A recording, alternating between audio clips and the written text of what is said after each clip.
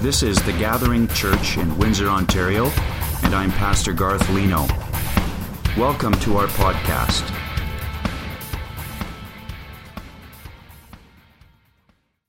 The latest Avengers movie made over $1 billion within its first week of being in the theaters. $1 billion. The entire Marvel Cinematic Universe, which so far is 23 separate but linked different movies, has grossed over $8 billion. And that's just one company. So whether you're a hardcore comic book fan and you love superheroes or not, there's something about superheroes that seems to speak to us. It doesn't matter if you prefer Superman or Captain America, Batman, or Spider-Man, even though he's the best. We're drawn to these characters for whatever reason. Maybe it's their superpowers and their abilities, and we love to see how those came to be. Or maybe it's their moral compass and their willingness to stand up for what's right and never give up, do whatever it takes. Or maybe we love to just watch to figure out how it is they're going to save the day or how they're going to react to not saving the day and all those kinds of things. Whatever it is, we understand that it's entertaining and it's captivating.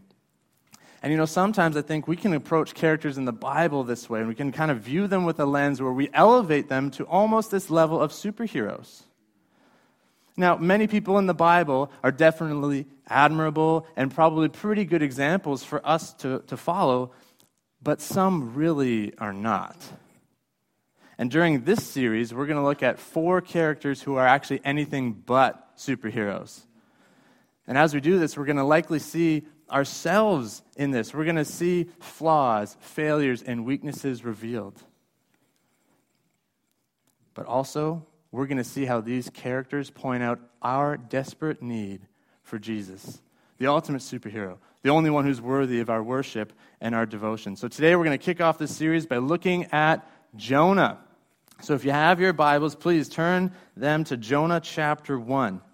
Now, contrary to a lot of kids' Sunday school decor, Jonah is a story that's not actually primarily about a giant fish or whale.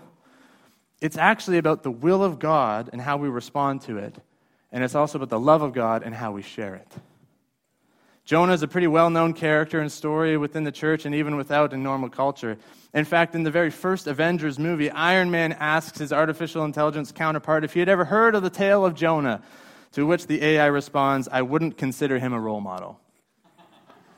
Even a computer system in a movie knew that Jonah really wasn't someone to look up to, that he was anyone but a superhero.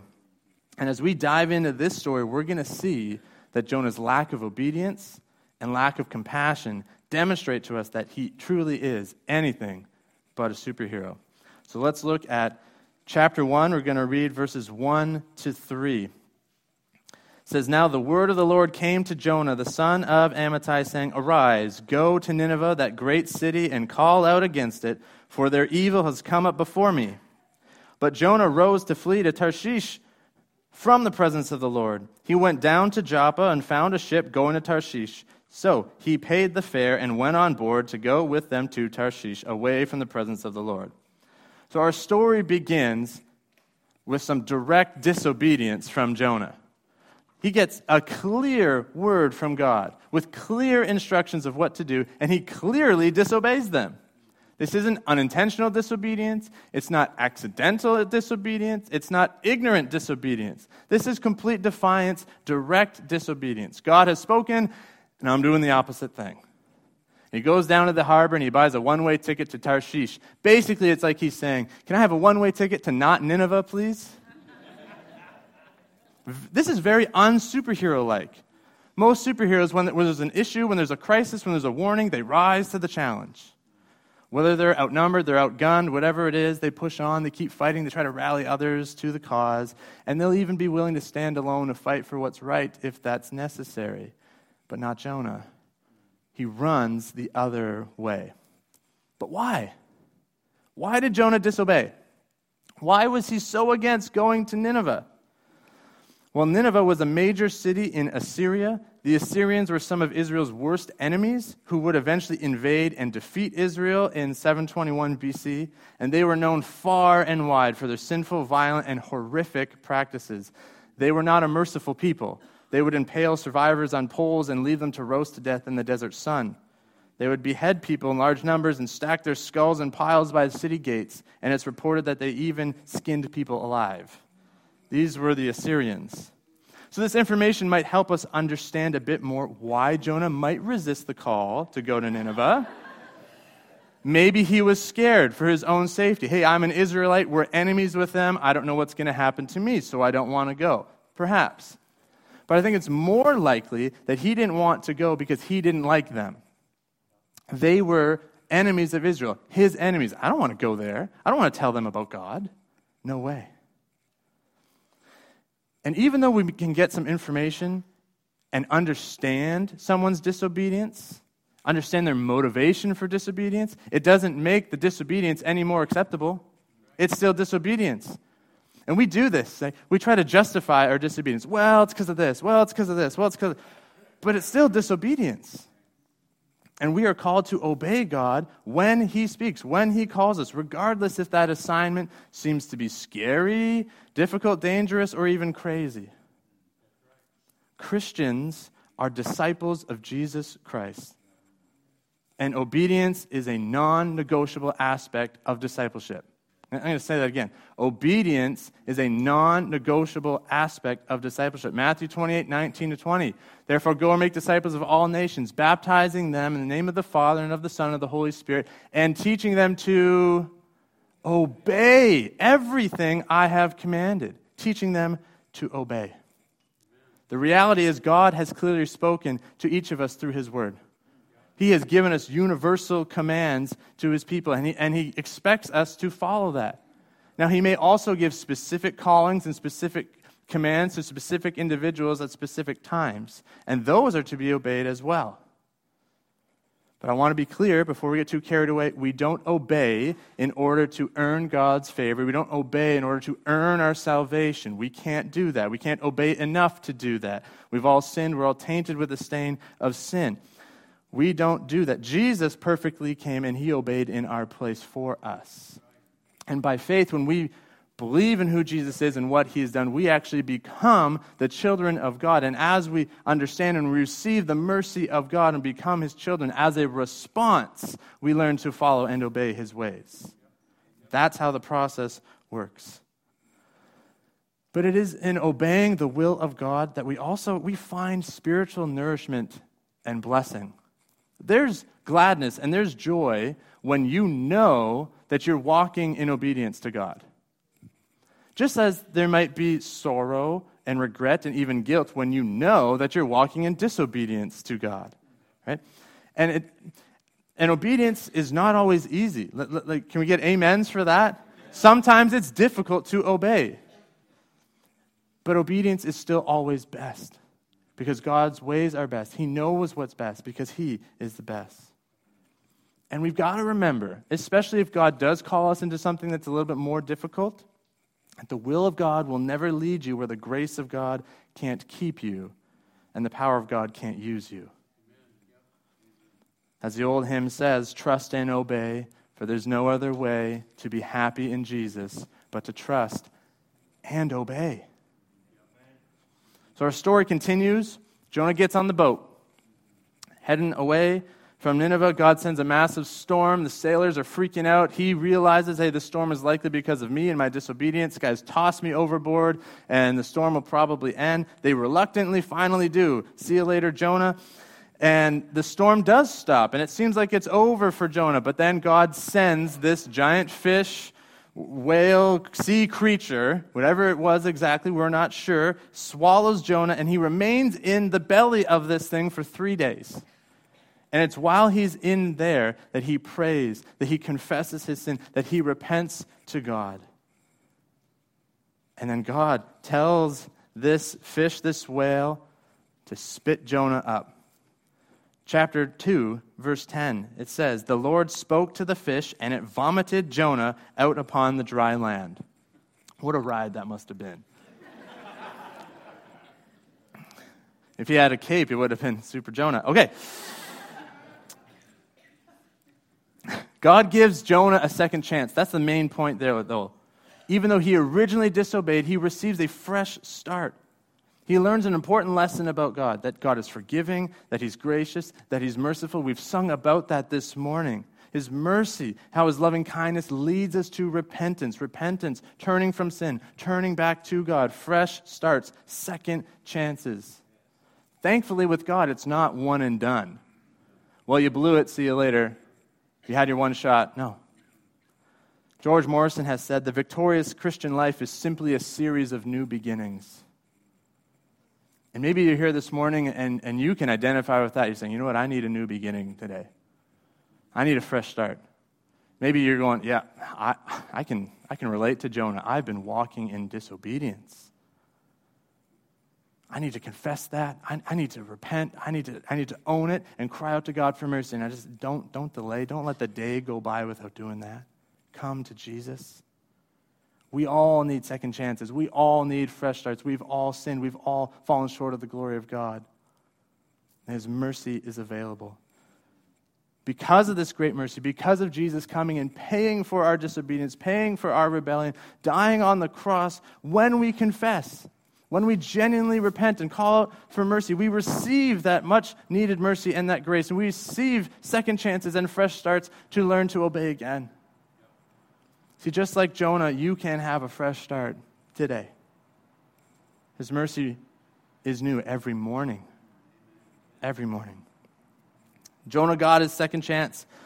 What does Jonah do with his second chance? Is he going to obey now and head to Nineveh? Yes, he will. But as chapter 3 unfolds, we see that there's still some reluctance on his part, or we could say there's now a half-hearted obedience to what he does.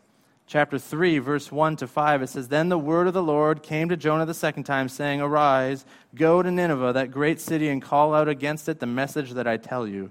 So Jonah arose and went to Nineveh. Good job. According to the word of the Lord. Now, Nineveh was an exceedingly great city, 3 days' journey in breadth. This place is big. Jonah began to go into the city, going a day's journey, and he called out, Yet 40 days, and Nineveh shall be overthrown. And the people of Nineveh believed God. They called for a fast and put on sackcloth from the greatest of them to the least of them. Okay, so Jonah goes, he does obey, but he gives probably the shortest sermon in history. Maybe he said some more, but it's not recorded. This is what we're given, the information. He walks up to the city and he says, Yet 40 days and Nineveh will be overthrown. And walks away. That's it. There's no explanation given that it's specifically because of their evil and their wicked ways against God. There's no invitation given about repent or cry out for mercy or ask God to forgive you. There's no talk of any of that. Just, hey, you guys are doomed. Bye. And yet, verse 5 tells us that the entire city believed. And they responded with repentance, with fasting, putting on sackcloth. These are universal symbols of sorrow and repentance. Oh my goodness, this is going to happen. What are we going to do? And now, again, we don't know with 100% certainty what all of Jonah's motivations were here. But it seems like his obedience, he's just obeying kind of out of duty. That it's a half-hearted obedience. He's not joyfully all in with this assignment. These are people that he still views as enemies. And so maybe he thought, okay, God, I'll go and I'll tell them that they're going to get wiped out and that's their warning, but that's all I'm doing. They don't get anything else. So whatever. They deserve to be wiped out. And that's what he does. So then we ask ourselves, though, what about us? When we obey, how do we obey? Do we simply obey out of duty? Half-heartedly, well, I should do it, so I guess I'll do it. I don't really want to do it, but I'm going to do it. Or do we obey with joy and a glad trust that we know that God is best and his ways are best and that they work and they're to be trusted and followed? And honestly, sometimes I obey half-heartedly. I'm not really feeling it. I'm just going through the motions. Not very passionate, don't have a ton of desire to say, yes, I want to obey Jesus today. Sometimes I just obey because I should obey. And yes, half-hearted obedience is still much better than direct disobedience, absolutely. But the goal is glad obedience and joyful submission to the will of God. As Ephesians 6:6 says, we're called to do the will of God from the heart. From the heart. We're not called just to obey and be disgruntled about it. We're called to obey from the heart. It's been said that the heart of every problem is the problem of the heart. Our attitudes. This is clearly the issue for Jonah. And yes, God can and he does use reluctant people, half-hearted obedience in mighty ways as evidence in this story. Like he didn't even want to go. He can use anyone and anything to accomplish his plans, regardless of the state of their heart. But it is so much sweeter when there's gladness and willingness in that obedience. I think about kids, our own kids. Different chores or tasks you might ask them to do. The attitude to which they do it. Hey, it's time to set the table. Fine, I'll set the table. Here's your fork, and here's your plate, Noel. You're sitting there. And whoa. Like, it still gets set. The table still gets set. That's required. That's going to happen. But the attitude of how they do it versus we say, okay, guys, it's time to set the table. Dinner's almost ready. And sometimes, not every time, sometimes they go, okay. And they grab the fork and they go, hey, Noel, what cup do you want? Okay, Joab, do you want it? And it's just this pleasant experience. It's like, what a contrast. The attitude of the heart in the obedience. Same result, though. Same result. Still obedience, but the attitude behind it. And the story progresses, and the king now hears about this. And then he declares this amazing statement of verse 8. He's talking, he says, let man and beast be covered with sackcloth, and let them call out mightily to God. Let everyone turn from his evil ways and from the violence that is in his hands. Remember the type of violence that these people were doing. Let everybody stop that. Who knows, he says, God may turn and relent and turn from his fierce anger so that we may not perish. Who knows? Maybe if we all cry out, we won't be doomed. Maybe. So let's go. Let's all turn. And verse 10, when God saw what they did, how they turned from their evil way, God relented of the disaster that he had said he would do to them, and he did not do it. So you would think at this point, Jonah would be pumped. The city won't be destroyed, but actually delivered. Any superhero in this moment would be rejoicing tremendously, experiencing great relief. Oh, we did it! We saved the city. I played a role in stopping this disaster. But Jonah is no superhero. He's not happy at all. In fact, he's angry, and he actually shows disdain towards God's mercy in chapter 4. Disdain to God's mercy. Verse 1 to 4 of chapter 4, but it displeased Jonah exceedingly, and he was angry. And he prayed to the Lord and said, O Lord, is not this what I said when I was yet in my country? That is why I made haste to flee to Tarshish, for I knew that you are a gracious God and merciful, slow to anger and abounding in steadfast love, and relenting from disaster. Therefore now, O Lord, please take my life from me, for it is better for me to die than to live. And the Lord said, do you do well to be angry? So he's actually mad that God saved a whole bunch of people. He's mad that God spares them. He says, this is why I ran away in the first place. I knew this would happen. I know you, God. Jonah actually had pretty good theology. He understood who God was and how he operated. I know you're gracious. I know you're merciful. The ridiculousness of Jonah and the irony is just stunning. So you think about this. Remember, Jonah disobeyed, but then he goes into the water, and then the whale fish, whatever it is, swallows him, and God saves him and gives him a second chance. So it's okay for Jonah to receive grace and mercy and a fresh start and a second chance, but it's not okay when an entire city recognizes their sin and repents and calls out to mercy for God. It's not okay for them to receive mercy. Double standard here. Jonah wanted these people to be destroyed. People have said he was simply just a narrow-minded patriot that either didn't understand God's love for all peoples or didn't care because he didn't have love for all peoples. He says he's so distraught, so angry that he would rather die than see the city saved. And so he goes outside of the city to watch, to see what's God going to do. Maybe God will still nuke this place. Let's find out. And while he's doing that, he's just sulking in anger. Ugh. And God graciously provides a plant to grow and give him shade in the scorching sun. And then a worm comes and eats the plant, and Jonah is mad again. He says he's better for him to die again. Look at verse 9 to 11. So God then talks to him about this plant. God says to Jonah, "Do you do well to be angry for the plant?" And he said, "Yes, I do well to be angry enough to die. The plant's gone." Jonah. And the Lord said, "You pity the plant for which you did not labor, nor did you make it grow, which came into being in a night and perished in a night. And should not I pity Nineveh, that great city in which there are more than 120,000 persons who do not know their right hand from their left, and also much cattle?"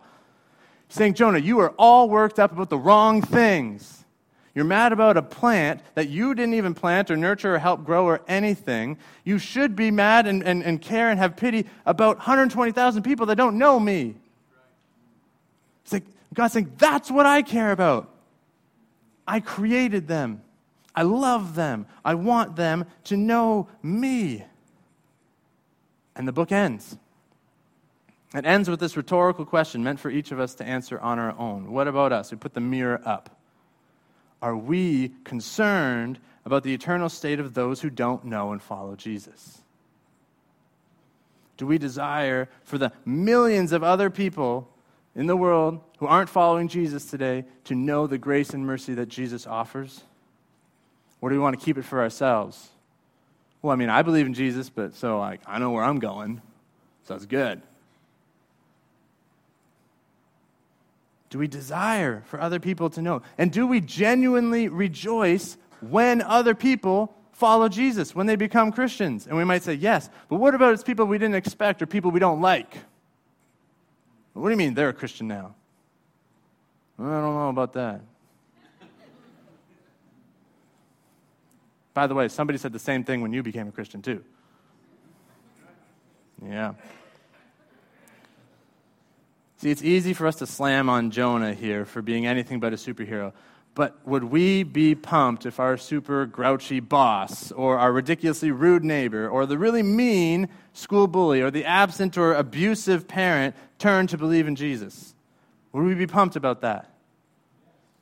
And would we be the ones willing to tell them, willing to go? See, this has hit me hard. Do I really want Jesus to save the Ninevites in my life, whatever that is, if they're across the world or across the street? Those who currently don't know their right hand from their left, who are just all about sin and wickedness, and at first glance you're just like, wow, they're messed up. Or do we just want them to get what's coming to them? Well, judgment's coming, and you walk away. Jonah learned a lot in this journey. But one of the lessons that he didn't seem to learn was God's compassion for lost sinners. How much compassion he had, and how God's people are also called to have compassion on lost sinners. A few weeks ago, I had the opportunity to attend an extended family reunion and learn more about my family history. I found out that my great-great-uncle on my mom's side, Cecil Dye, was actually a pastor in Michigan in the Saginaw area, who felt called by the Lord to become a missionary in Bolivia in the 1940s. So he went with his wife and 3 young kids and a team of others, and they were actually part of the team that created the missionary organization that would become known as New Tribes Mission. Maybe you've heard of that. He was willing to take the gospel to those who had yet to hear it, and when they were in Bolivia, they learned of a tribe that no missionary had ever reached yet.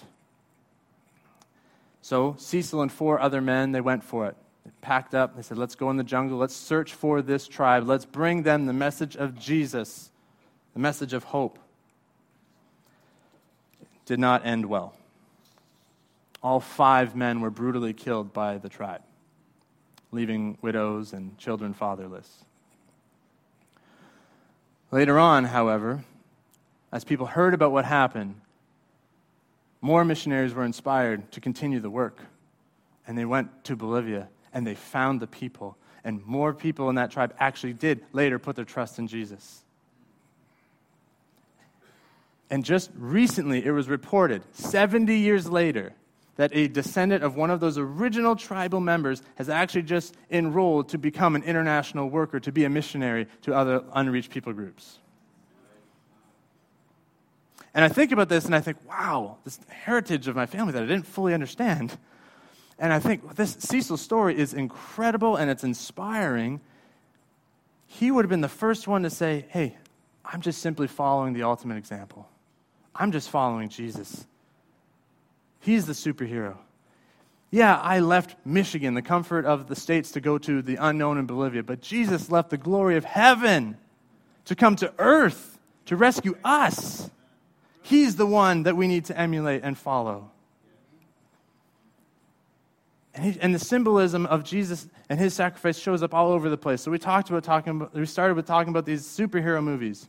When you watch some of these superhero movies, it's interesting how the main character will often sacrifice themselves or be willing to sacrifice themselves. Maybe they actually die in the movie, or maybe they don't die, they come close, they get injured, whatever it is.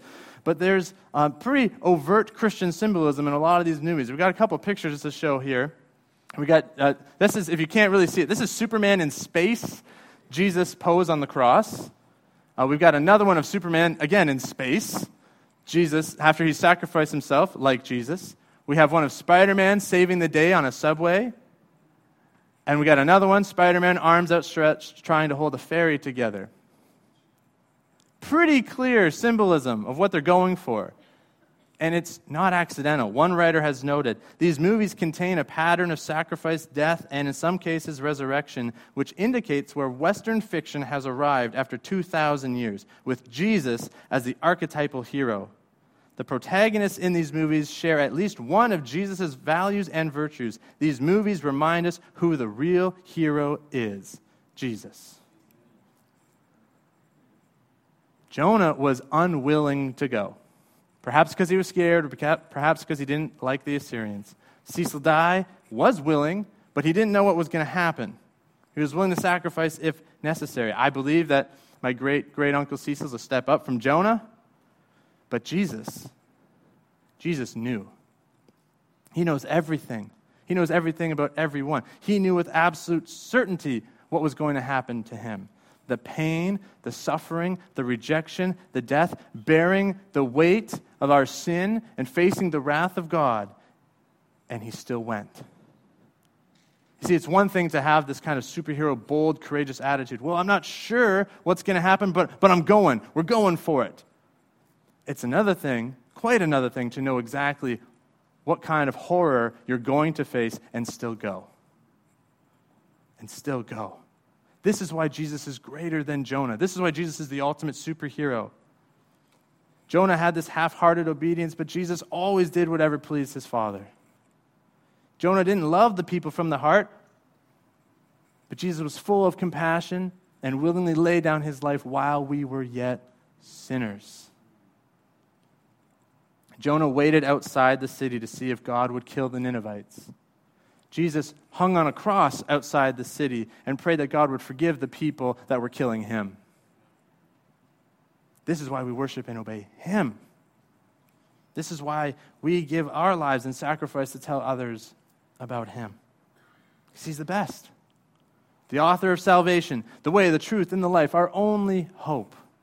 The great and glorious King of the universe, the one true, ultimate, everlasting superhero. This is Jesus.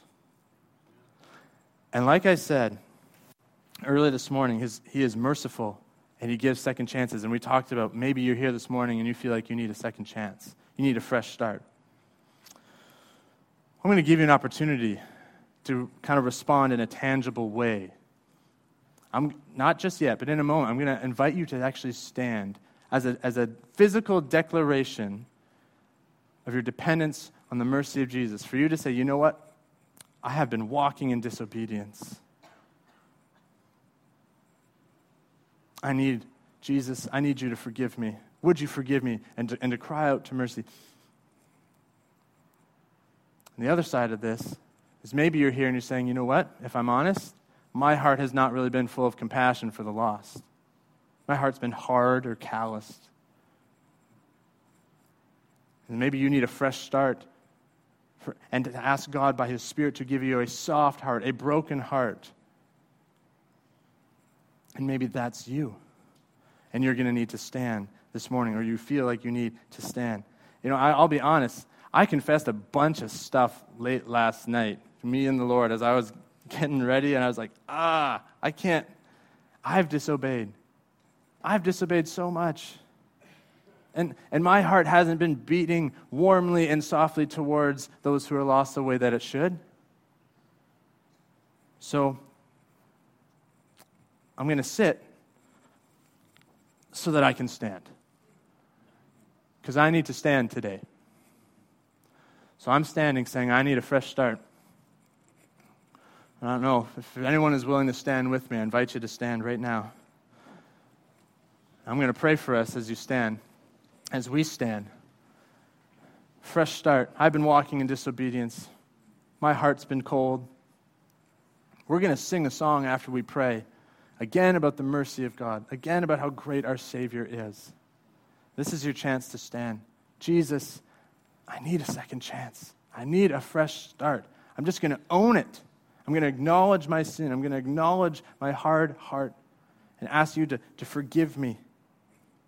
Let's pray. Father God, I want to pray for every single person who's standing this morning. For everybody who's standing, for walking in disobedience. Thank you for your loving kindness that leads us to repentance. God, thank you for your mercy. Thank you for second chances. Thank you for sending Jesus, who paid the ultimate price for our sin, for all of our disobedience. I pray that you would minister to each person here by your Holy Spirit, that you would draw us into a closer walk with you, a walk of obedience. Forgive us of our sins. Help us to obey you from the heart. And for those who are standing here this morning, acknowledging that maybe there's a lack of compassion, a lack of concern towards the lost, soften our hard hearts. Help us to see people as you see them. Help us to not be concerned about the plants in our lives, our own agendas, our own preferences, but about the people that you have placed in our lives. Grant us fresh compassion. Compassion that will propel us to act. Compassion that will propel us to speak the truth of who you are, Jesus. God, I pray that you would change us.